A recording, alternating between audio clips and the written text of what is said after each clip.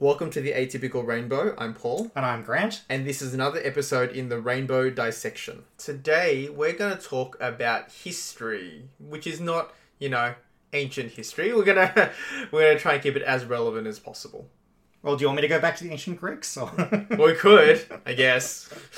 Don't know how I guess it is kind of relevant from a gay history thing, but how about we start with where this topic came from?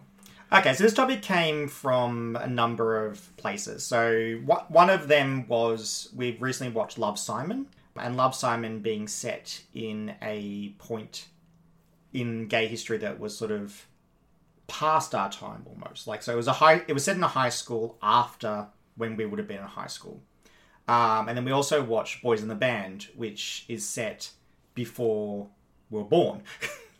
So I kind of started thinking about our place in the ongoing history, like both our personal history and the history that predates us, and what effect other people's fights have had on the right that we have. Yeah, so one of the things that Love, Simon kind of made us think about was what we would do if we were living in a Love, Simon world. So for those who haven't watched Love, Simon before, it's about the coming out of a teenage boy in a small town in Atlanta, Georgia. Sorry, that's not true either. It's actually in a suburb in Atlanta, Georgia. And it's his experience of coming out and the response of the people around him. And for the most part, it's quite positive. There's a little bit of contention, a little bit of conflict, but none of it's really about him being gay. It's more about the fallout from the announcement. So the effect on his friend who was in love with him, and how his actions to try and hide his secret affected his other friends. And it was never really about prejudice. It was more just about there was sort of one point about prejudice, which was actual homophobic bullying, which led to a character who had led to basically outed Simon, making the comment, "I didn't realise people like that still existed," which I thought was an interesting comment to include. That if you're not in the world of being discriminated against, sometimes you don't know that things are still hard in certain ways, and that people will still be mistreated. Yeah, so when I came out, I had a particularly disastrous coming out when I was about 18 years old. And I grew up the son of, two Catholic heterosexual parents. And not to go into too much detail, but there's a lot of drama and a lot of fainting and a lot of, can't you wait till you're 25? And it luckily, I wasn't living at home at the time. I had already moved out, was living with friends, and I could kind of run away from the situation. But I certainly felt that it was my obligation to try and reconcile and to try and make things better. Because in a way, I felt like I was one who had caused the drama. Which isn't fair, because, it was just me announcing my, true self to the people who I thought cared about me enough to, accept me that way. Things have gotten a lot better since then. I don't want to ignore the amount of progress and growth that my parents have made over the years.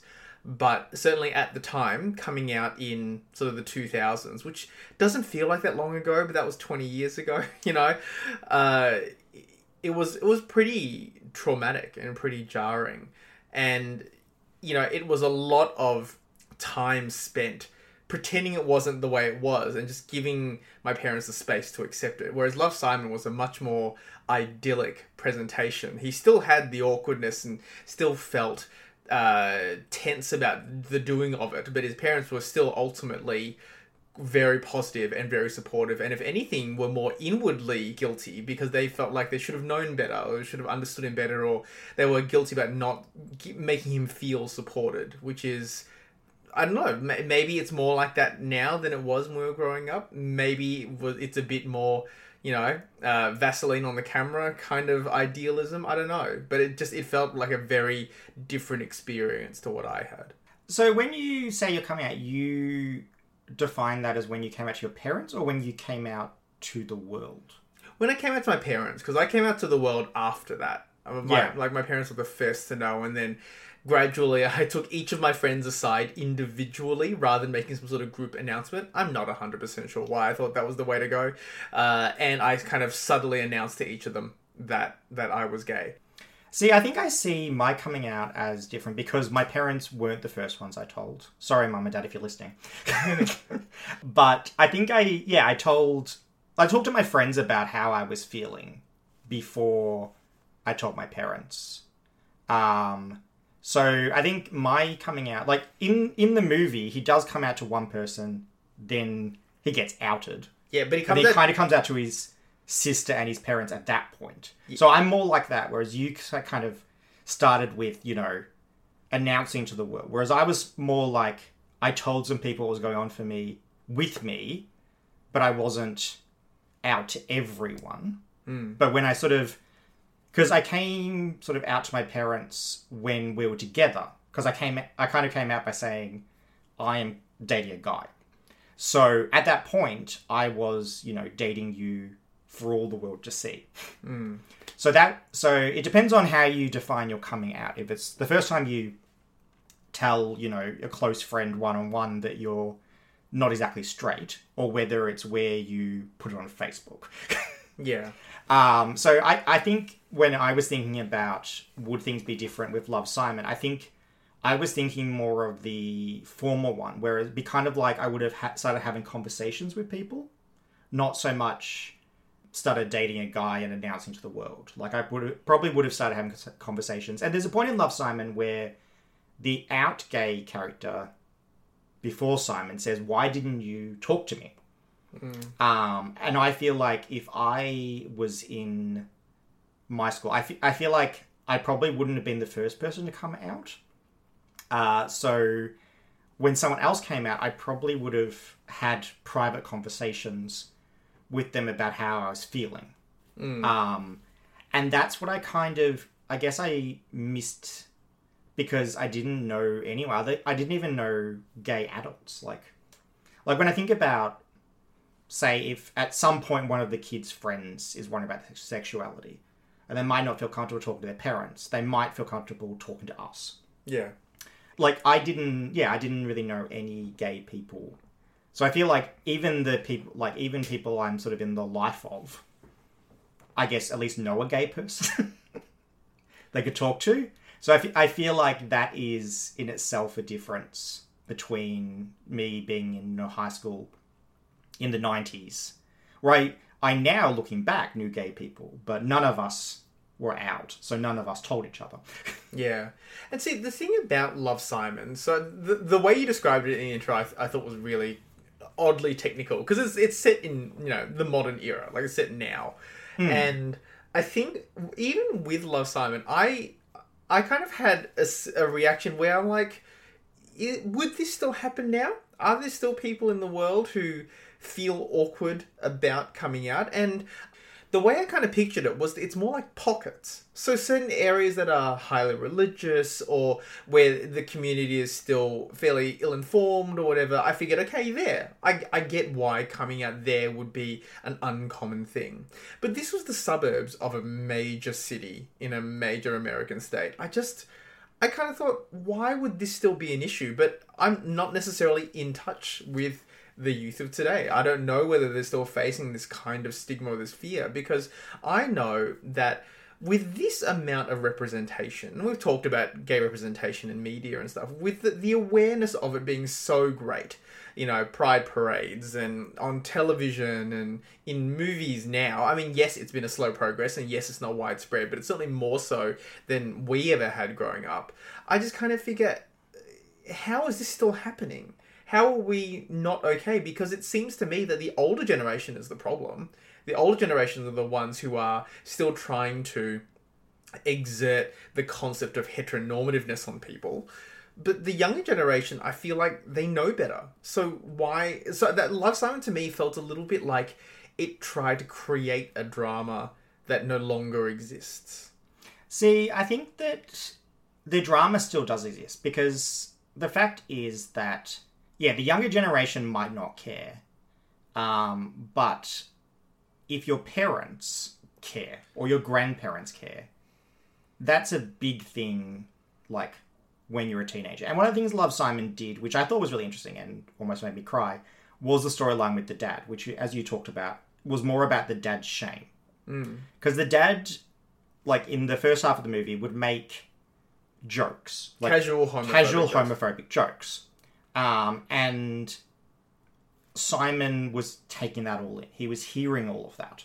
And the dad didn't know that was what Simon was taking in. And I think we talked about that in the representation, that you don't know that your kid is gay. You don't, like, they know before you do. And they're taking in positive representation, or they're taking in casual homophobic jokes. They're taking it all in.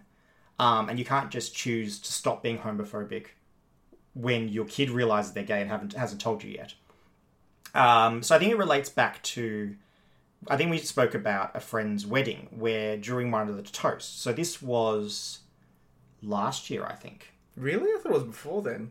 But maybe the year before. Admittedly, 2020 has passed me by. Every year passes me by, the older I get. So I it wasn't this year. I'd say it's probably last year. So the father of the bride made a homophobic joke during the speech. We didn't care as adults who are kind of, secure in ourselves. Yeah. But there was teenage boys who heard that speech.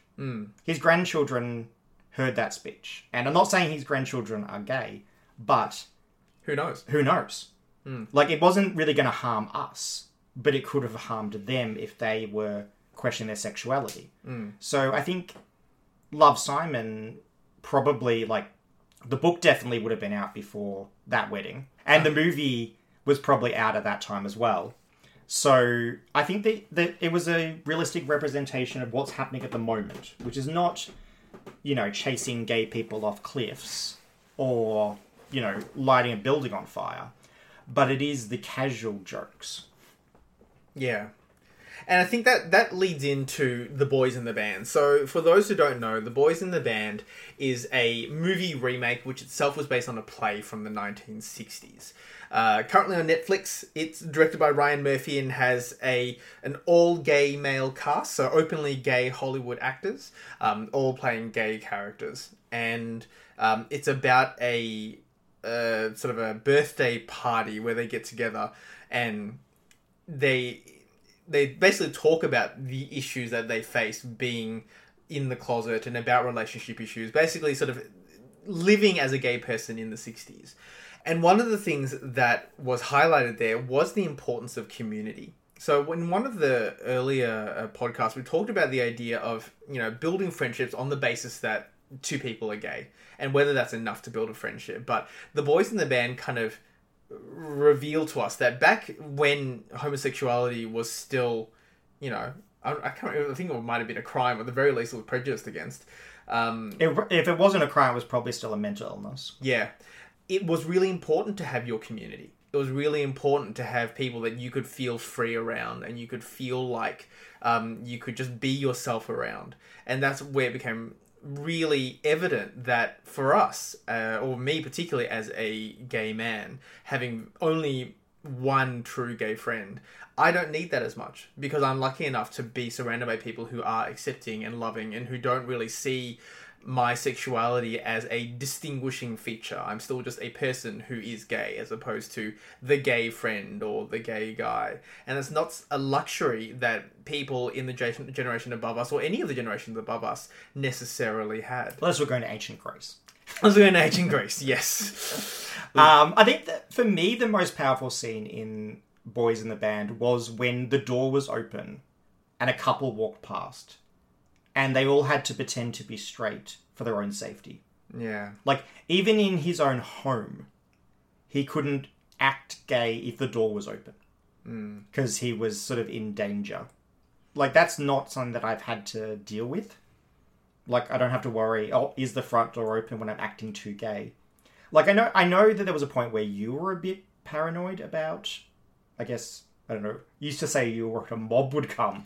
I'm not sure if that was an exaggeration. It was a slight exaggeration, but it wasn't completely out of reality. So when we moved into our little suburban home, I had no idea what kind of neighborhood we were moving into. I'd bought the house years beforehand, and it was just a nice house in the suburbs, And when we moved in together, and I worried about what the neighbors would say. I worried that someone would graffiti our house. So it didn't necessarily have to be violence, but certainly some sort of aggressive act towards us on the basis of us being gay.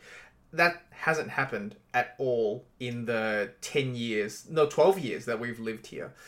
Admittedly, part of that time, there was lots of people living here, so it was probably less clear that we were a gay couple for the first couple of years. Yeah, perhaps. Probably, like, once the boys came, it was probably more obvious to people who would see us in the street. Yeah. Not, like, some people still made mistakes about what was going on. Yeah, but it was never active homophobia or bullying or aggression. No, nothing like that. It was just casual confusion. But I think, like, early on when 6 of us lived here, including 2 women, people probably weren't going, oh, that's where the gays live. Yeah. Other sources of media, I think, that made me frightened for my safety was also Brokeback Mountain. So, spoiler alert, for those who haven't watched it in the, 10 years that it's been out. Probably a lot longer than that by now. Yeah. One of the characters is brutally murdered in a homophobic attack. And oddly, this is a bit random, in Doom Patrol. So there's a TV show called Doom Patrol, which I won't go into because it's really not relevant to this discussion. But there's a gay character who grew up in the 1950s.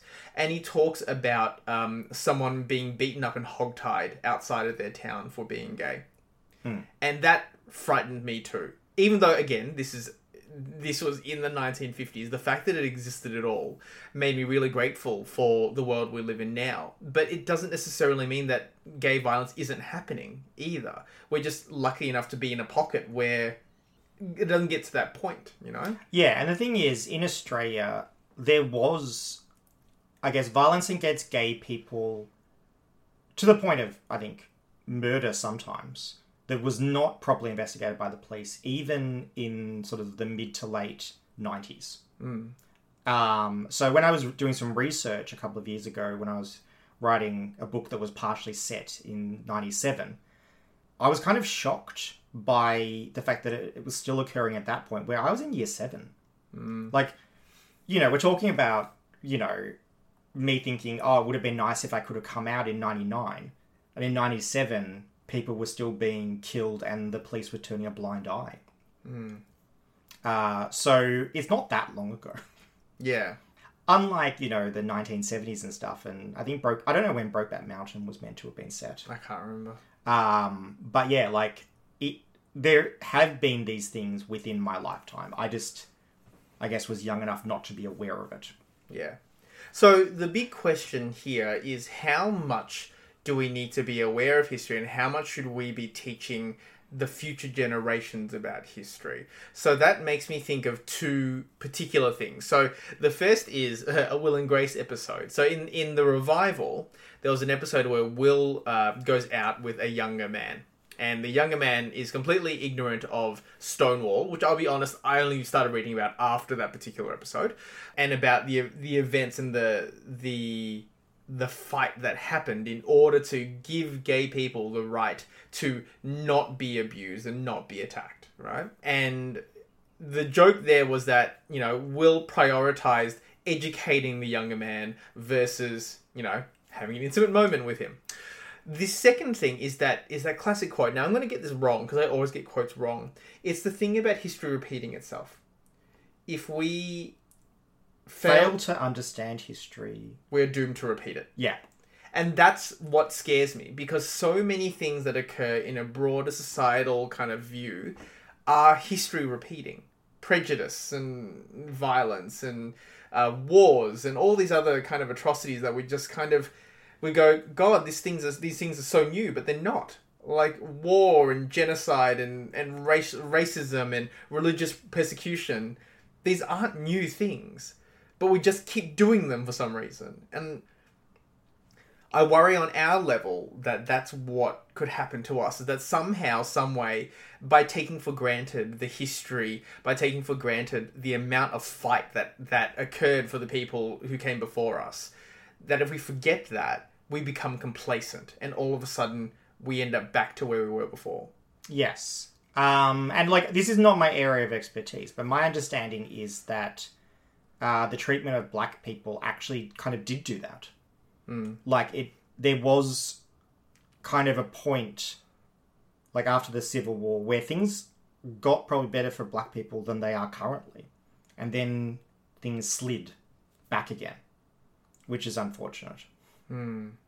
So, I don't know if I actually think things will slide back for gay people. I think with me, I kind of don't want to forget to help the next group. Or also, I don't want to forget that there are places in the world which are, still at the point of, Australia in the 90s or even earlier. Like, there are countries where people are being, killed or raped or imprisoned for their sexuality. So just because it's not happening to us doesn't mean there aren't other countries in the world where it's still happening, and that I guess, like, everyone, no matter, like, it's not like the straight people should be ignoring it. Everyone should be trying to stop it from happening. But it's important for us to not go, okay, things are reasonably good for us. We have Love Simon, so we won't help the trans community or the black community or the black trans community. Or we won't help the gay community in another country where things are not as good, like Russia. So I think in a way it's important to remember that there was this history of this happening here, and things could get better, and that we can help other people, whether they're a different part of the rainbow or whether they're the same part of the rainbow but in a different culture. We can help them get a better life. I also want to note that in 2018, our Prime Minister said that he would stop it being possible for religious schools to expel kids because they were gay. And that still hasn't happened. So in 2018, the general public became aware that it was possible and were horrified. And our Prime Minister, Scott Morrison, promised to fix it, and he hasn't. And like I was reading an article recently that said basically by the time any of this managed to get through, it'll be like 2024, and any kid who was in year 7 when the promise was made will basically be year 12. And I guess, talking about history, the marriage equality debate also was a bit of a stain on our history. Not the fact, obviously, the fact that it passed is wonderful, but the period leading up to it was pretty horrific for a lot of LGBTQI people as well. Yes, and there's a lot of people, including our previous Prime Minister, Malcolm Turnbull, who will say all that matters was that it passed. But that's not true. The fact that so much damage was done to the mental health of gay people in that time, and it's not damage that just suddenly goes away. Like, I remember when the marriage equality debate was happening, Hannah Gadsby, who is quite famous, like even more famous probably now than she was then, talked about the fact that when she was a teenager, Tasmania was having a debate about whether to stop treating being gay as a crime. And she was saying, and this was, I think this was around 97 because it came up in my research as well. She basically said that it has affected her entire life. So we're talking, 97, so we're talking 23 years at this point. Like, quarter of a decade. And there's still people who grew up during that debate who are saying they have trauma about it. So we're talking about 2017, we had this other terrible debate.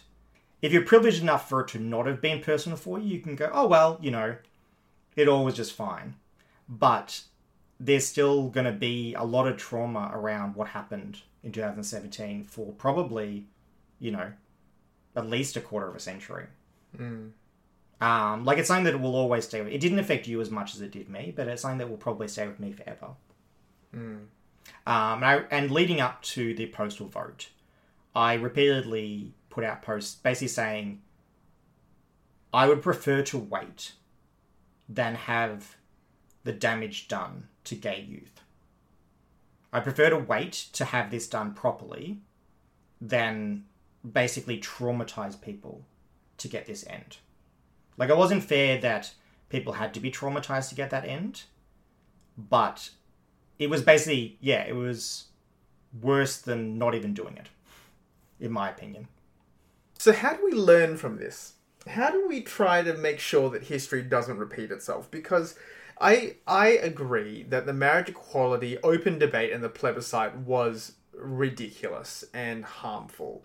But the problem is that it was the compromise. It was, and as you said, you'd rather have done nothing, but not everyone would necessarily agree that they wanted to wait any longer. The community was getting impatient. So what do we learn from this? What do we do differently next time? Next time there's a postal vote. Well, the next time there has to be a societal shift. I mean, this is the thing, right? If we look at the biggest movements and changes in society, if we're talking about the Me Too movement, and we're talking about Black Lives Matter, they don't come subtly. We keep trying subtle, and subtle doesn't work. It seems like trauma is the only way to put a spotlight on it and actually make a difference, which sucks. Like, I really wish it didn't have to come to that. But it seems to me like it's the most effective way of actually getting things moving forward. See, I wouldn't say that society has learnt anything from the postal vote. Like, I the way people are talking, who weren't in the rainbow community, including Malcolm Turnbull, when I heard an interview with him, I think last year, was that he feels like it was a fine thing to do. Like, there isn't any discussion like, there was discussion leading up to it that it shouldn't be done by certain people. But then they were kind of dismissed as lefty latte drinkers or something. And as a society, we didn't learn anything from that. I think when we have, like, these big public apologies or royal commissions, we do learn things. Admittedly, recently there was a new Indigenous member of the Senate who came into the Senate for her first thing with a stick with a black mark on it for every person who died in custody since the Royal Commission into deaths in custody, to show the fact that there hasn't been improvement in that area. So it's not every area that improves with Royal Commissions and public apologies. But at least those, it's more of an acknowledgement that something has been done wrong.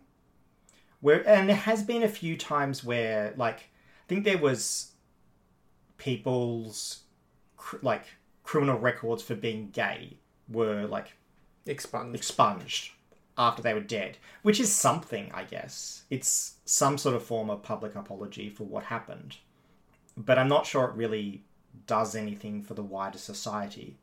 I think the main thing for the wider society is to not let backsliding happen. So at the moment, America is a mess.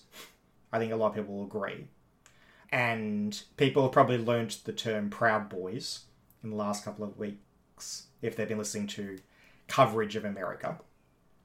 Because that's the group that Donald Trump was asked to condemn, and he didn't during the first presidential debate.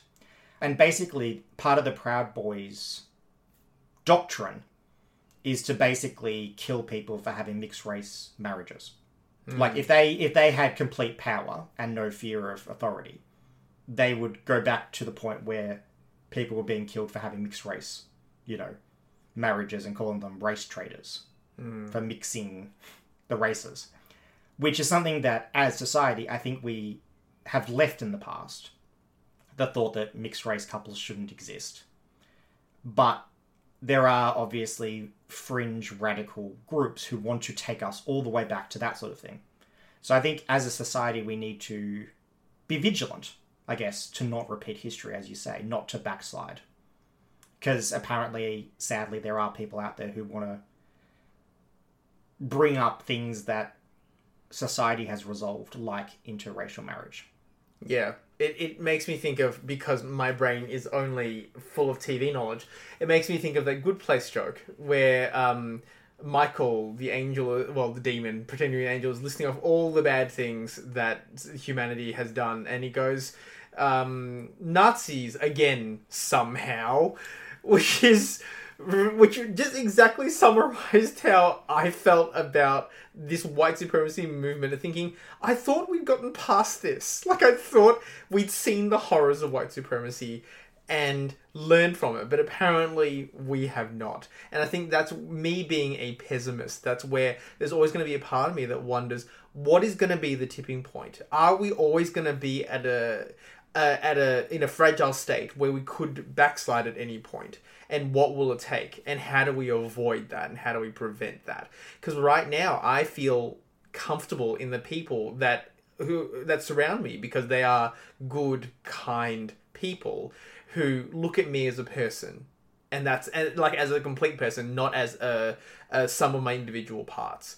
But, could something happen that will take us back to where we were before? Because no one saw Nazis coming back again. Well, maybe someone did, but they weren't taken seriously. But here we are. So and a few years ago, if someone had said there's a group of people who want to go around getting rid of mixed-race couples, I would probably not have taken them seriously.